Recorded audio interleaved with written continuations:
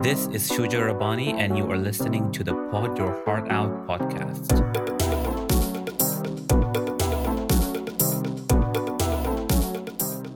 I believe that the right to work in a safe and healthy work environment is everyone's human right.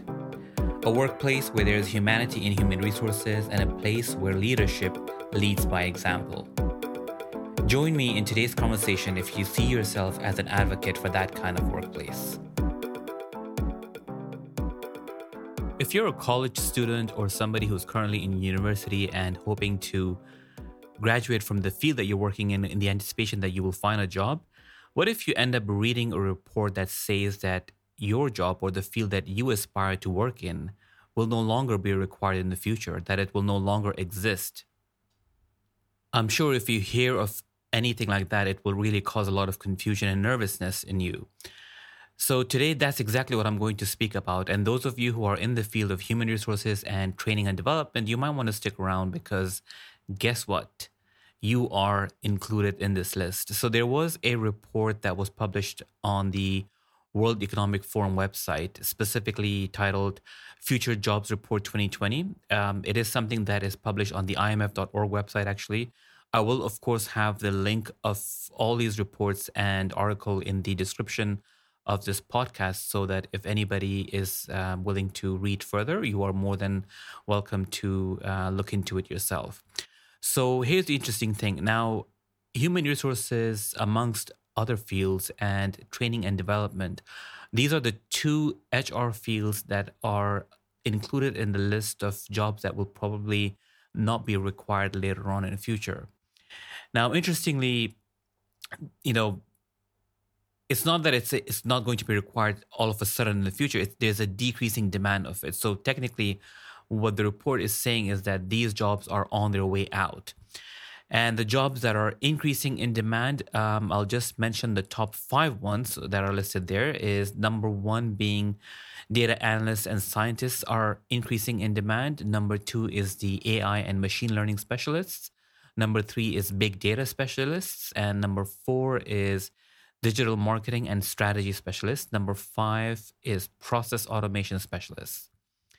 And earlier on, when I mentioned that human resources and training and development specialists are decreasing in demand, bear in mind that they are literally at number 18 and 19 in this report. So while they may be decreasing in demand, the demand is not decreasing very much very soon. So it's something that we'll probably see disseminating and decreasing over time.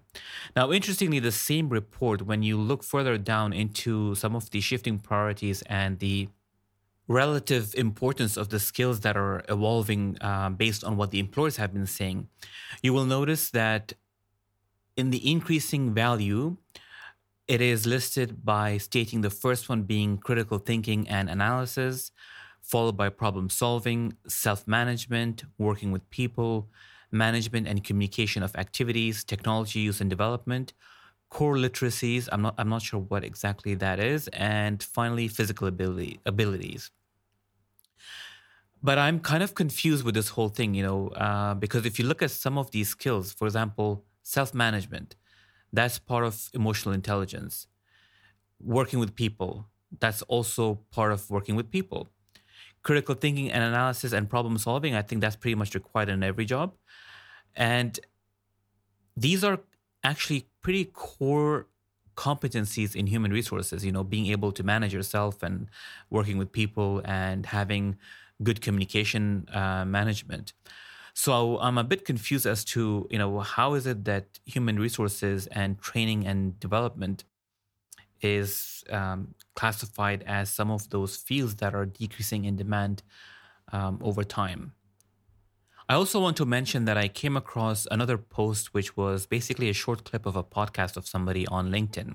I will have that link on the in the description of this podcast as well, in case you're interested to have a look at that too. That the discussion was basically around the end of human resources business partner role. And it was interesting because looking at the discussion, listening to the discussion there, and also reading this report, if you were to ask me whether I believe that an organization can do without human resources and without HR business partners, I would say yes, it is possible. Even as somebody who has worked in human resources, I'm still involved in it, and this is what my podcast is all about. I do believe that it is possible for an organization to run without human resource business partners. However, there is one condition. For me, I think that can only happen if every single manager, business leader, supervisor, everybody across the board who is working with people in teams, and managing people, upwards, downwards, sideways, whatever way you want to look at it. Unless and until all of these people in these roles become proficient HR professionals, I do not believe that it will be possible for an organization to operate without HR business partners. Mainly because from my own experience, when I look back at some of the conversations that I've had with very senior executives in the business where they've been in their roles for a very long time and sometimes even much longer than I have been born. And they've just not been able to have those serious conversations with an employee who is underperforming or having difficulties in intercommunication or personal issues with their manager where they're not getting along, and they have to have those fierce, direct conversations.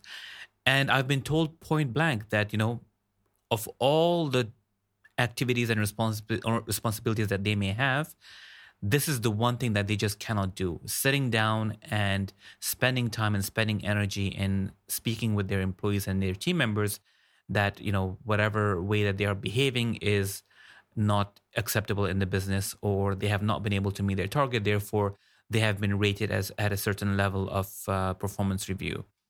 So you see, these kind of skills are necessary. These are not soft skills. These are essential skills.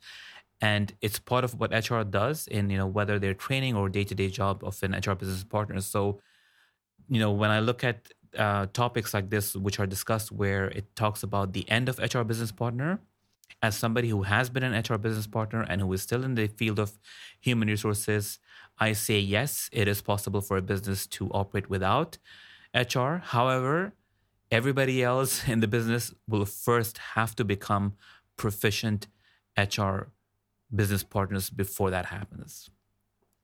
So if you're in human resources and business leaders who have other opinions, I would love to hear from you. Feel free to pod your heart out and write to me on info@podyourheartout.com.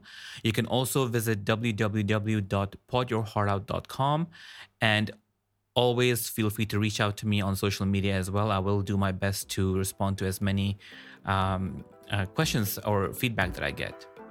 So until next time, thank you so much for listening, and I look forward to hearing from you.